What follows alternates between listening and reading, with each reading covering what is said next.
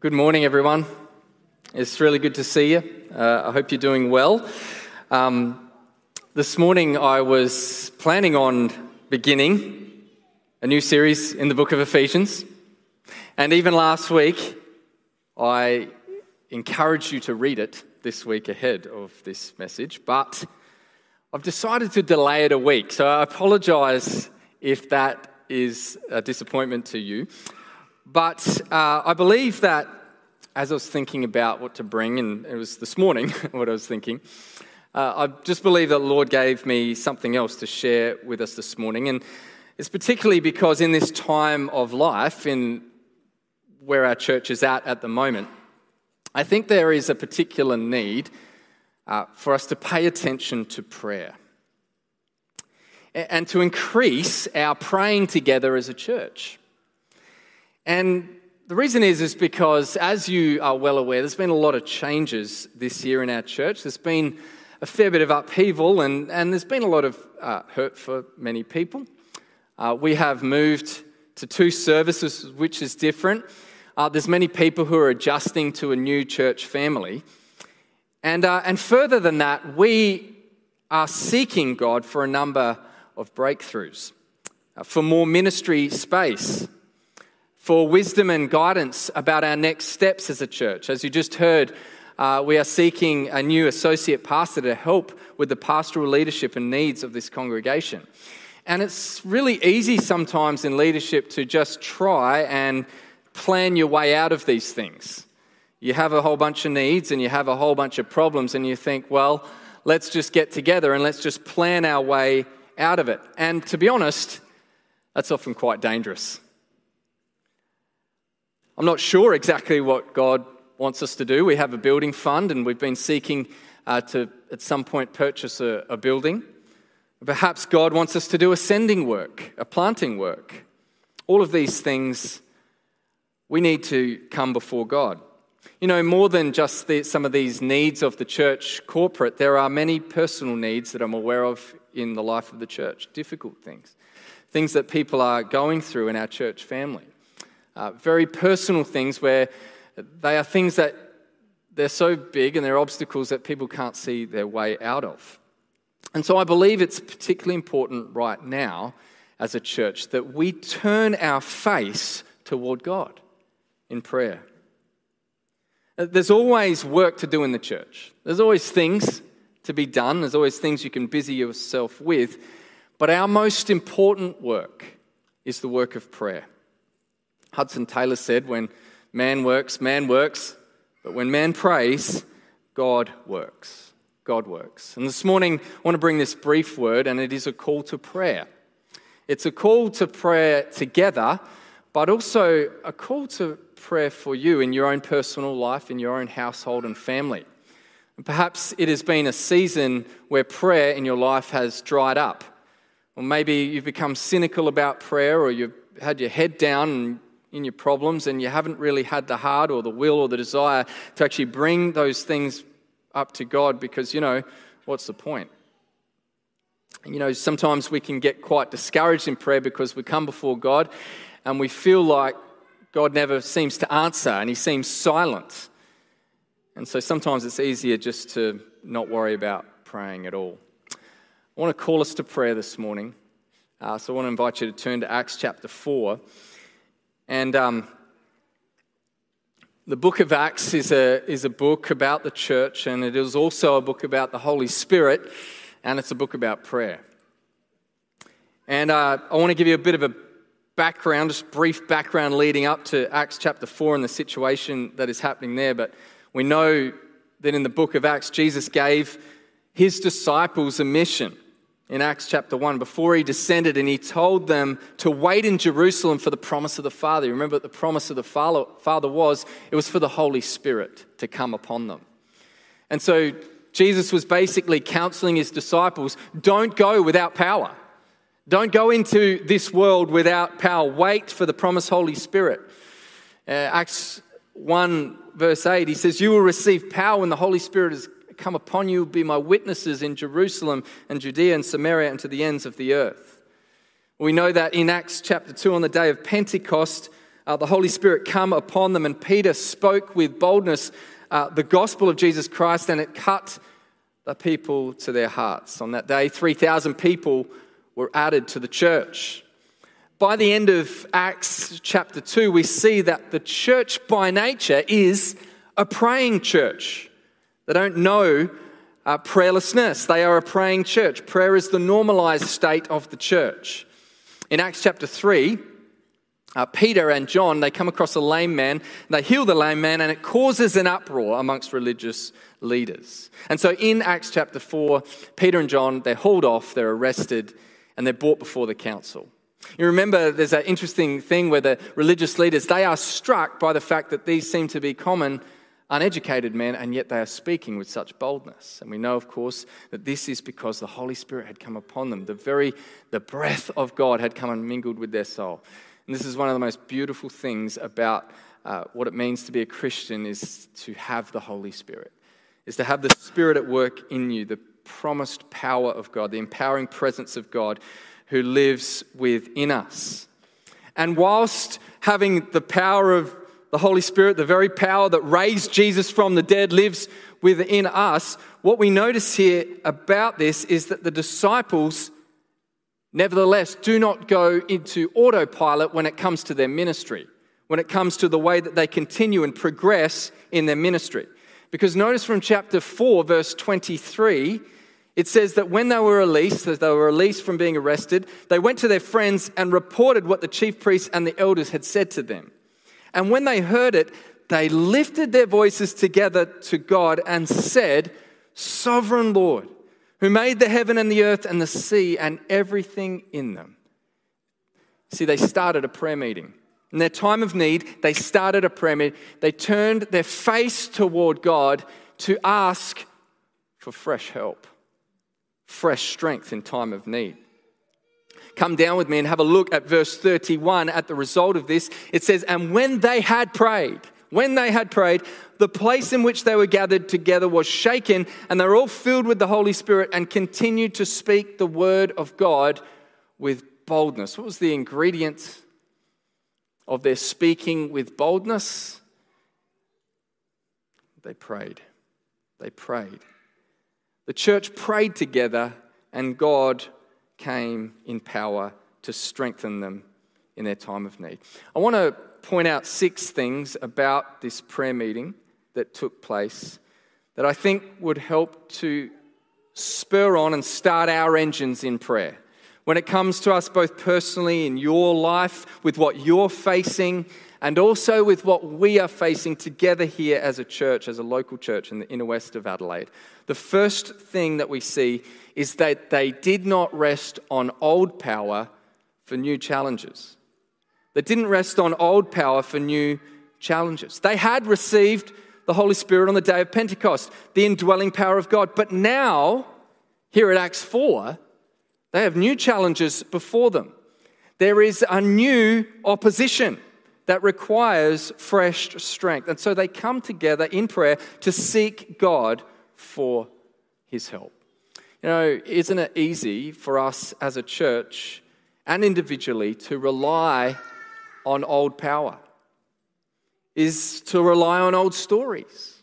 And we have old stories of how God has worked in our life and among us.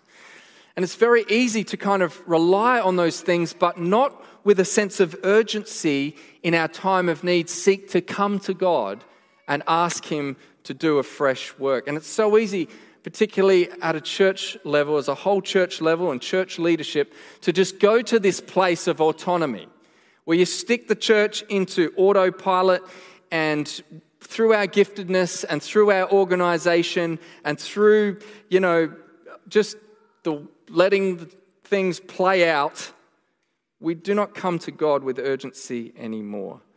But you know how much God wants his children, his church, to come to him and to ask, seek, and knock for fresh help in time of trouble. And so, church, I want to say to you this morning, in this season, let's not rest on old power for new challenges. We have challenges. We have had a lot of change. We're seeking God to bring a new pastor along. We don't know what God wants us to do next. Let's come to him with a sense of urgency and expectation and say, Lord, come and meet us and lead us and fill us with boldness and courage and help us to discern your will. The second thing that we see about this prayer meeting is in verse 24. Notice that they are praying together in unity. Notice that they lifted their voices together to God. They are there in one accord. And this obviously refers to the state of their hearts, of being knitted together, praying together. There's no one sort of pulling in different directions, but they are in submission to one another and surrendered to one another, and they are praying with one voice in one accord. How important it is for a church to come together in one voice and pray together. You know, some might ask, well, can't I just, pray by myself? Can't I just pray at home? And of course you can pray at home. God hears all of our prayers and he sees our prayer in secret. But praying together as a community, there is something about praying together as a community of believers that unifies and encourages and strengthens, especially when faith is weak and faltering. I know for me, oftentimes there'll be a Sunday morning that I'm preparing to come up and preach, and I feel so weak. Sometimes so cold, sometimes so stale. And I think to myself, man, the people, the church, they need to hear a word from the Lord today because they're coming in from their week and they're coming, with all of their things, they're coming into church and they actually need to hear from God and they need to hear from his word. And right now I'm feeling so cold and so stale. How am I going to bring the word to them today? But I have this little appointment with a colleague, with Ben Taylor, at about 8:30. And he comes into my office and we begin to just pray. And it's like raw prayer. It's not very fancy. It's raw prayer. It's like, Lord, help. Lord, would you work among us today? And Ben prays for me and I pray for him. And I tell you, we walk out of that office different men. We walk out of there because there's something powerful that happens when brothers and sisters, they pray together in one voice. It's so important that you have a community of people that you are able to pray with. The Lord's Prayer, it doesn't start with my Father, does it? It starts with our Father. There's a sense of community that we come together to him. And we're emboldened as we pray for one another. So I want to encourage you to create a culture here at this church that when you're talking to people after the service or something, you hear about their needs, you might often say something like this. You might say, hey, I'll pray for you this week. Why don't you pray for them then? Why don't you pray for them right there and then? Because you know what that would do? Maybe you should ask, can I pray for you now? I'm sure they'll say yes. But pray, because what that will do is that will help them right there and then to hear in a brother or sister's mouth their need going up to God. And that will fill their heart. That will lift their soul. That will encourage their spirit. We need to see that culture grow all the more of lifting up one another, interceding for one another in prayer as we gather together. The third thing that we see about this prayer meeting is that it is focused on the size of God, not the size of the problem. It's focused on the size of God compared to the size of the problem. Have a look. Verse 24 through 27, it says, they lifted their voices together to God and they said, Sovereign Lord, who made the heaven and the earth and the sea in everything and everything in them. Now think about it. Peter and John, they've been arrested by Jewish leaders. They are under the microscope of the establishment. They are watching them like a hawk's. But who are they compared to the maker of heaven and earth? Now they go on here in this prayer to quote Psalm 2. And Psalm 2 is all about how the nations rage and they plot against God's anointed one. And of course, God's anointed one was ultimately Jesus. But Herod and Pontius Pilate and the Jews and the Gentiles gathered against him when Jesus came, but they're no match for God.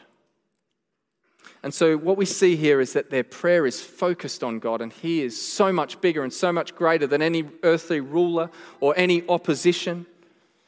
Sometimes our prayer life becomes so weak because we're focused so much on the size of our problems and not the size of our God. And we need to lift our eyes to God. Otherwise, everything about our life feels impossible. It feels like there's no next step that you can take because the problem's too big. But when we start to focus our attention on the glory of God, on the greatness of God, on the size of God, that He knows all things and is above all things, our heart begins to believe and trust that God is in control and that God is bigger than our problems. Well, tacked on to that one is verse 28 and point number 4. Our prayer's confidence is in God's sovereignty. There's incredible irony here is that Herod and Pilate, they think that, they had Jesus. They thought that they'd, surrounded him. But notice in verse 28, it says that it was predestined to take place. It was predestined to take place. Nothing stands in the way of God's plan. And this is the confidence that we can have in prayer. When we go to God in prayer, we can trust that He works all things together for the good of those who love Him and are called according to His purpose. We pray with that kind of confidence. We trust in Him. And so number 5, we see about this prayer meeting that the prayer is passionate about God's priorities. It's passionate about God's priorities. Have a look at verse 29. And now, Lord, they say, look upon their threats and grant to your servants to continue to speak your word with all boldness while you stretch out your hand to heal and signs and wonders are performed. I've found that when prayer is lacking in the church, when it's at a low ebb, usually whatever prayer there is becomes focused on our priorities. We tend to just pray for ourselves.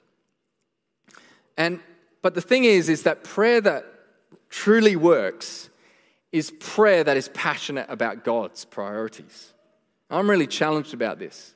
As I think about my own life, I think, your prayer life will be a reflection of what's going on in your heart and how willing you are to actually surrender your life and allow God to do all that He wants to do in your life. And so praying God's priorities is basically saying something like this: God, I want what you want. I want what you want. That's the prayer of surrender. It's the prayer of becoming passionate and desirous of what God wants in your life and what He wants for our church and what He wants for our ministry. We see the example for this in the Apostle Paul. In Colossians 4 verse 3, Paul said something like this. He said, at the same time, pray also for us that God may open a door to us for the word to declare the mystery of Christ, on account of which I am in prison, that I may make it clear which is how I ought to speak. I find this fascinating that Paul's prayer was not to get out of prison. That would have been a good prayer. Lord, break me out of here. It's horrible in here. But instead, he doesn't pray for an open prison door. He prays for an open door for the word, for the gospel to go.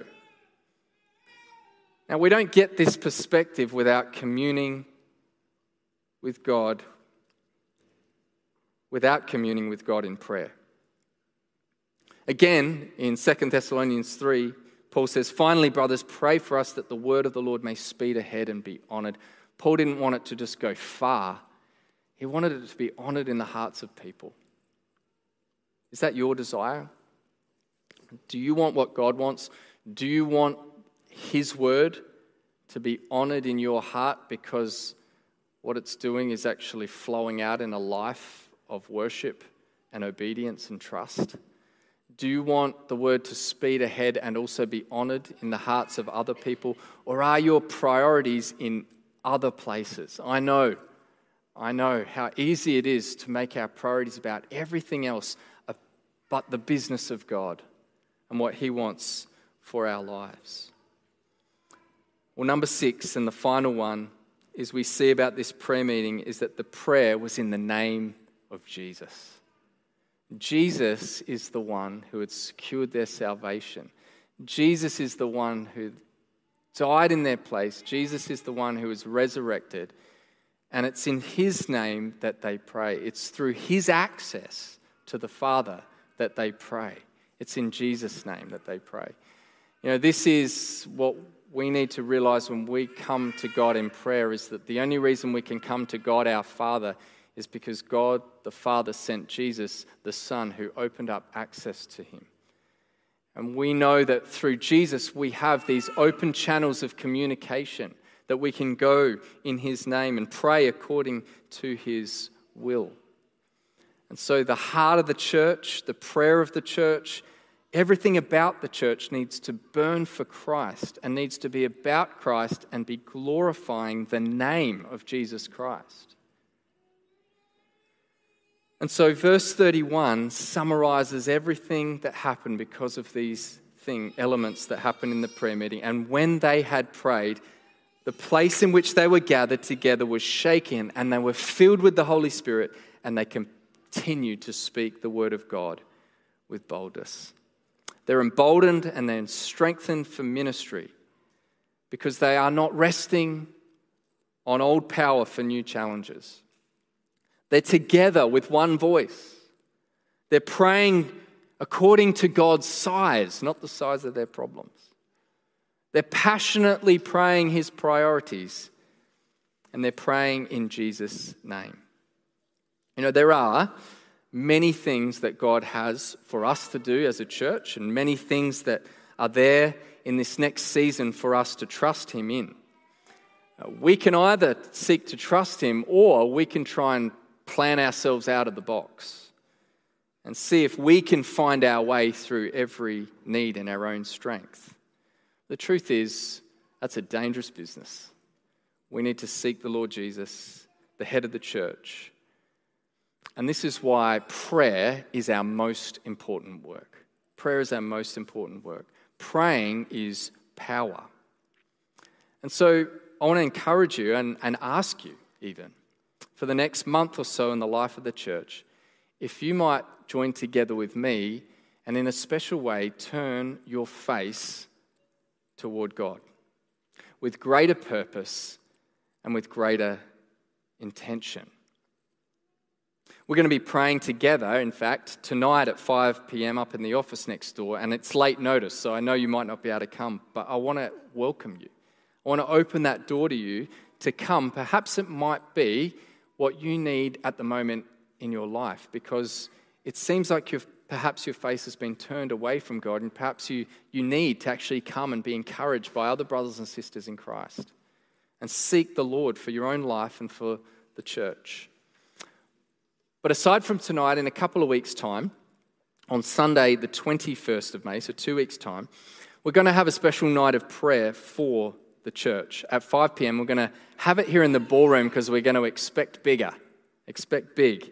We're going to invite you to come out. We'd love you to come out, to mark it down in your diaries now and actually plan to be there so that as a church we can be in one voice together and seek the Lord for the direction of the church, and that our priorities would be his.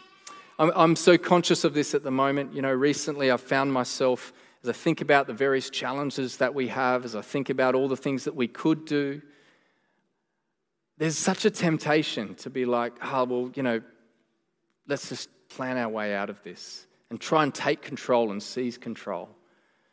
But I've realized I don't want to do that. I want the priorities of this church to be God's priorities. And so I want to ask you to join with me and turn your face to the Lord with me.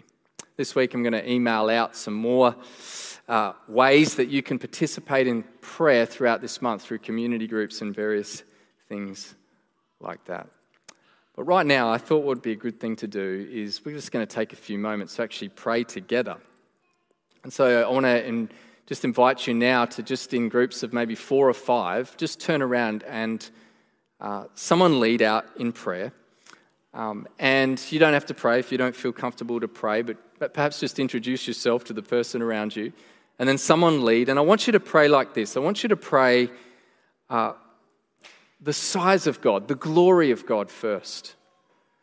And that we might get in line with his priorities for the church. We want what you want, God. And then, if you would, move to begin and pray for some of the needs, for more ministry space in the church that we're looking for the associate pastor, the 2 services and our unity together as a church, and that the word of God would speed ahead and be honoured by all, and we'd see more people come to faith. So why don't you do that now? Turn around, take a few moments.